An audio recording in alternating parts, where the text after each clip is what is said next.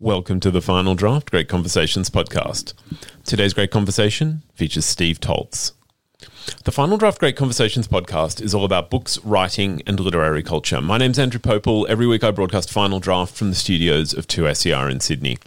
Final Draft, we're dedicated to exploring Australian writing, from debut authors to household names. Every week, we look into the issues that drive our storytelling and help you discover more from the books you love. These are the stories that make us who we are. 2SER broadcasts from the lands of the Gadigal people of the Eora Nation, and I'm recording on the lands of the Darug and Gundungurra people. I want to acknowledge the traditional owners of those lands and pay my respects to their ongoing connection to their lands. These are unceded lands. Treaty has never been made with Australia's First Nations. Now, today on the show, I'm joined by Steve Toltz. Steve is a novelist and screenwriter. His first novel, A Fraction of the Whole, was shortlisted for the Man Booker Prize and the Guardian First Book Award. His second novel, Quicksand, won the 2017 Russell Prize for Humour. And he's got a new novel out. It's called Here Goes Nothing. That's what he's joining me to discuss today. Angus Mooney is dead. He's not happy about the fact, and even less impressed with what comes next. Waking up in some sort of afterlife, Angus finds things are a little strained. He's not sure if this is heaven or hell, and he never expected either. Wherever he is busy. There's an influx of guests, and the powers that be are struggling to manage the crowd. Moving between Angus's new afterlife and his final days, Here Goes Nothing takes the reader on a bizarre, acerbic, and laugh-out-loud funny journey through the big questions, as asked by a guy who is pretty sure he won't understand the answer. Join me as we discover Steve Toltz's Here Goes Nothing. Hi. Hello, Steve. I think it's connected us. Yes. How are you doing? I'm very well. Thank you for taking the time with me tonight. Where are you joining me from? Tonight. I'm in LA. Oh, terrific. Well, thank you even more. I don't have the time difference at hand, but I hope it's not. It's 8:30. It's fine. Oh, terrific. Brilliant. Well, I'm really looking forward to having a chat. Of course, you have the fabulous Here Goes Nothing out, but you are also joining us for Sydney Writers Festival. Okay, excellent. And otherwise, I'm pronouncing your surname Toltz. Have I got that correct? Yep, perfect. Fantastic. Should we jump in? Sure. You are tuned in to 2SER 107.3. This is Final Draft, books, writing, and literary culture. My name is Andrew Popel. It is a great pleasure to be welcoming my next guest. Steve Toltz is a novelist and screenwriter. His first novel, A Fraction of the Whole, was shortlisted for the Man Booker Prize and the Guardian First Book Award. His second novel, Quicksand, won the 2017 Russell Prize for Humour. He's joining me with his latest. It's called Here Goes Nothing. Steve, thank you. Welcome, and thank you for joining me across the digital seas. Thanks for having me. It's just fab to be chatting about Here Goes Nothing, and I've thoroughly enjoyed it. But look, I wanted to check in with you because, I found Here Goes Nothing bizarre, acerbic, laugh out loud funny. But I've also seen you describe. I have seen you described. You're at Sydney Writers Festival. In their bio, you're one of Australia's finest comic writing exports. I wondered if that makes you feel pressure because, anyone can kill Bambi's mother for a little bit of tragedy, but to be known for and consistently have to make people laugh, that sounds like a lot. Well, it just so happens that writing in that style is pretty much all I've got, really. And that's the style that I learned to write in. And kind of, even if I was writing, whether it was a romance or a thriller or whatever I will decide to do, I know it will be humorous because that's where I get also my pleasure from writing. So, I very much write for the pleasure principle. So if I'm enjoying it, I sort of hope that readers will enjoy it as well. So, I don't let any, whatever that kind of thing is said about me kind of change my writing or put any pressure on me because I'll gonna come out with that anyway. I love this internal pleasure that you're expressing there as well because, again, as soon as you started talking, I worried, are you like those chefs who come home and can't even be bothered with toast? Are you not finding this humor in the world? But it sounds like this is your outlook. This is how you, the lens through which you're viewing the world. Yeah, I mean, there's definitely, I do try to inherit characters and create characters that are different from myself, but um, certainly I just, yeah, it is definitely, there is, let's say, there's a consistency in the, I guess, kind of mood, I would put it, as the mood of Outlook from really being quite young. Like when I was a kid, I had some sort of childhood illnesses, and I began writing stories as a way to, I don't know, I guess that was just my default hobby. And even though it was in a kind of very nascent form, there was always a jokey kind of aspect to it. And so that's just what I naturally associate with the act of writing. Fabulous. I want to take our listeners to Here Goes Nothing, where we meet Angus Mooney, and Angus is dead. He's not that happy about the fact, and is even less impressed about what comes next. And I don't know what to say about what comes next. It's so many and varied, and as I said, bizarre. But I was interested. You have Angus wake up dead as his essential self. People are waking up sort of as their essential selves, and I wondered what that meant. But rather than give away too much of Here Goes Nothing, let me ask you what you think your essential self might be. Oh my God, that is a tough one. Yeah, like it's one of those things, is how do you define yourself? And then sort of, I guess you boil it down to, Australian male writer. I guess those are the three essential things. So I feel like I would be a writer in the next world. Angus might never have stumbled across you. You would be huddled away in your room scribbling. Would there be a publishing industry for you to access, I wonder? Well, that is an interesting thing. Well, I guess the afterlife that I've created is really an extension of our world. And so it's all very human. So whatever we have going on here, we have sort of going on there. I mean, that was the kind of idea that, whenever you look at the way that the afterlife has been depicted in, the last 1,000 years, it's always either a reward or a punishment. It's always kind of very clear what the rules are.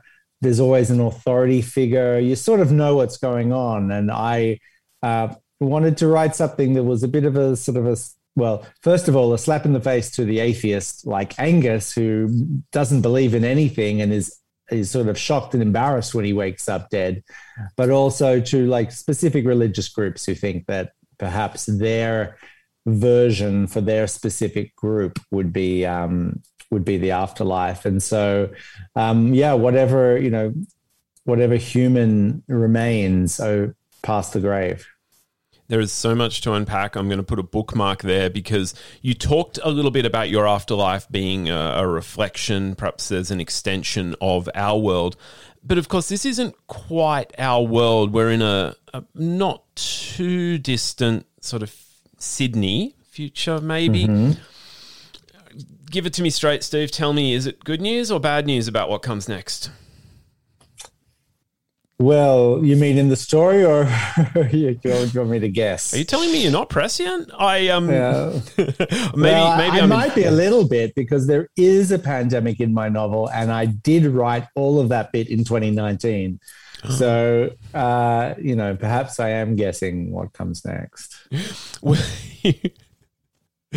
How did you feel about it? Was there any rewrite process when you're just like, okay, I've put a pandemic in, now one's happening. Especially when you talk to speculative fiction writers or science fiction writers, they often talk about the difficulty of the world catching up on their writing. How did you deal with that particular that issue over the last couple of years? I guess it was a little annoying, because I don't generally do a lot of factual research for my writing. I like to just tell an imaginative story and make it up. But I was writing about as I was writing about a pandemic. So I read a lot of books, and I did a lot of research into zoonotic diseases. And then just, it was kind of painstaking to get it right. And then suddenly to turn on the TV and have every newsreader just kind of blurting out dialogue that I could have used directly in my book and saved myself a lot of work. That was slightly annoying. But other than that, I felt like, I got it kind of right. It's terrific. But again, it must be crushing when 2.5, 3 years ago, you had a book that sounded incredibly clever and introducing people to ideas that have just become the thing that we avoid over our Weet-Bix now. I know. Well, luckily it's a small part of the book. So, so I've left it in. And also, my pandemic is, comes from dogs, not bats. And, I know how people love their dogs. Absolutely. Yeah, that's going to really challenge a few people. This is really a book about ideas, but it also has these incredibly distinctive characters that live, well, especially that live when Angus lived. A life that was kind of, spent some time living in the inner west of Sydney that looks fun, it's kind of fun in that challenging, the characters you meet kind of way. Do you want people getting cerebral with Here Goes Nothing or just kind of riding along with Angus? I find what I like about, as I'm writing, I'm never thinking about, who would potentially read it, because you never know with a book. You might get 2 readers, you might get 100, you might get 1,000. So there's no point thinking about people like that. You're only trying to write the kind of best ideal version of the book that you're creating. But what always kind of pleases me hearing from readers afterwards is finding that every person gets something completely different from the book. Everyone's sort of favorite lines are different. The things that people find funny are different. The things that people find thought-provoking are different. So everybody, like, whatever anybody gets from it is great. My simplest hope is that people are just engaged with the story from the beginning to the end, and whatever else they get is kind of bonus. Let's zoom in a little bit on Angus. So you've got this guy, Angus Mooney. He's a petty crim. He's an expectant dad. He's deadpan. Sometimes he's maybe a bit opportunistic. He's also joining us from beyond the veil. And about to do a version of all the gin joints in all the bars in all the world. Of all the guys in all the towns in all the world, you could have chosen. What made Angus more interesting to you dead rather than alive? Well, what I like about Angus is he's a guy who one of his chief virtues is not understanding the world. And he kind of revels in his ignorance. I kind of want to put someone like that in another place because, I feel that we are, it was sometime over the last few years, I realized that it's possible to be overinformed.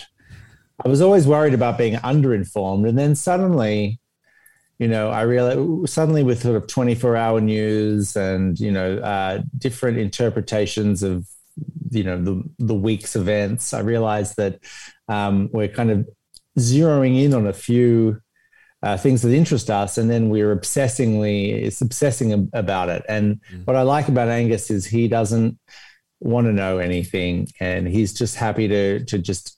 He's not really well read, and he has a natural intelligence. So I enjoy that kind of person, and also he's one of those people that one of the best things you can say about him is who has chosen to love him, and who he has chosen to love. This is also a love story. Yeah. Oh, I want to get to the love story, but I was really interested in what you were saying there about, I guess the mode of Angus's ignorance, because he knows enough to know what he doesn't know, which is really fascinating when he gets to the afterlife and he's greeted. They're in crisis. Stuff's not going well beyond the veil. Which, for all intents and purposes, it actually kind of looks a whole lot like a refugee crisis that we see mirrored in the news. But what really jumped out at me was the questions Angus has, and the fact that it seems like nobody's asking these questions. Is that a feature that attracted you about Angus? He knows what he doesn't know, and he's curious.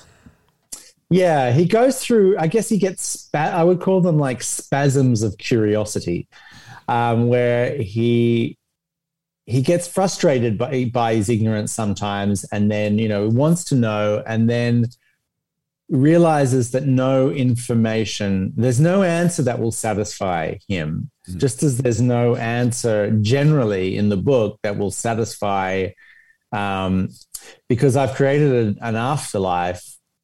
It's funny that whenever we've thought about the afterlife, even with all the very different versions, the one thing every version of the afterlife has in common is eternity. So I thought it would be interesting to have an afterlife that, has about the same many years that we have here on Earth, like maybe an afterlife that averages 80 years, and then you die. And, where you go from death, we still do not know. And worse, rather than, I guess, idealizing ourselves. And I mean, I guess an ideal self could probably deal with eternity. We all become angels or we all become devils. The eternity that you confront Angus with is an eternity of just being himself. Which is, he says at some point, like he has the horrible kind of realization that consciousness is like a radio you can never turn off, like never. That maybe that is hell or heaven, depending on what you think of yourself. I mean, I guess if the radio you can't turn off is 2SER, then I don't know. Shameless plug. This idea of the afterlife, though, it seems like we've had it in our humanity ever since we've been getting busy dying. I know there are philosophical and religious stories that are going to help us populate this space, but I wondered, what's your take, Steve? Like in writing this book, what was your take on why the afterlife, or even just the idea that there is something else, is such a human fascination? I mean, I think the reason for the afterlife is that we just don't like the idea of oblivion. It's, that we don't, we're one of those, we're the rare creature that is aware of our own mortality. And, it's much easier to think of continuance.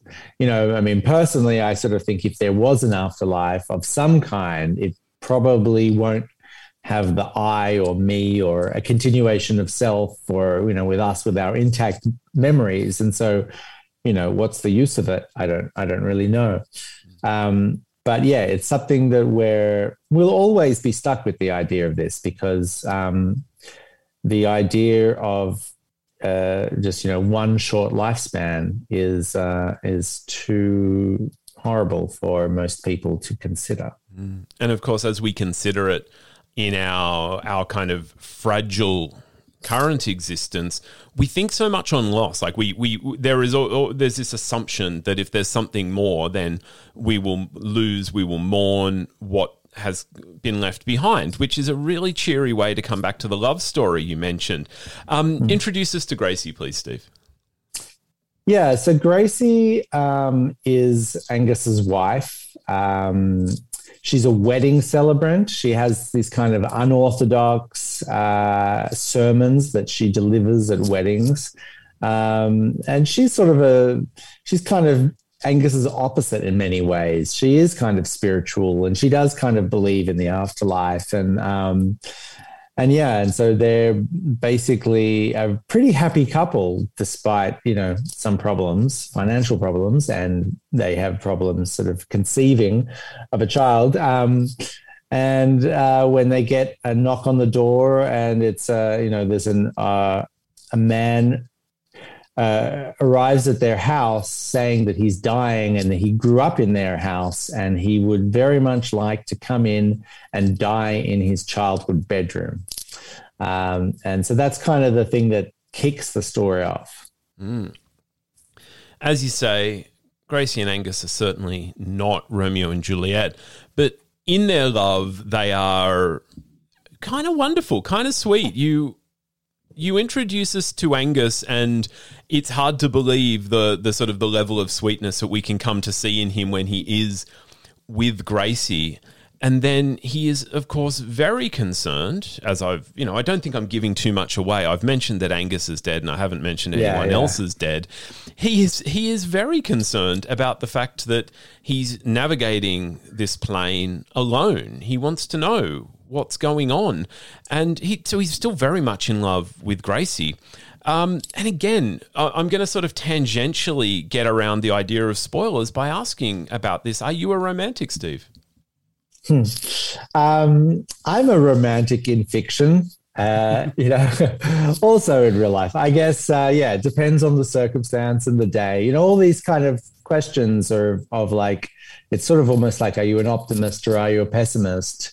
I'll say it depends on what time of day you ask me, and depends if, you're asking me in the morning or in the afternoon, or whether I'm an optimist about myself, my life, or the world. They're all different shades to the same question.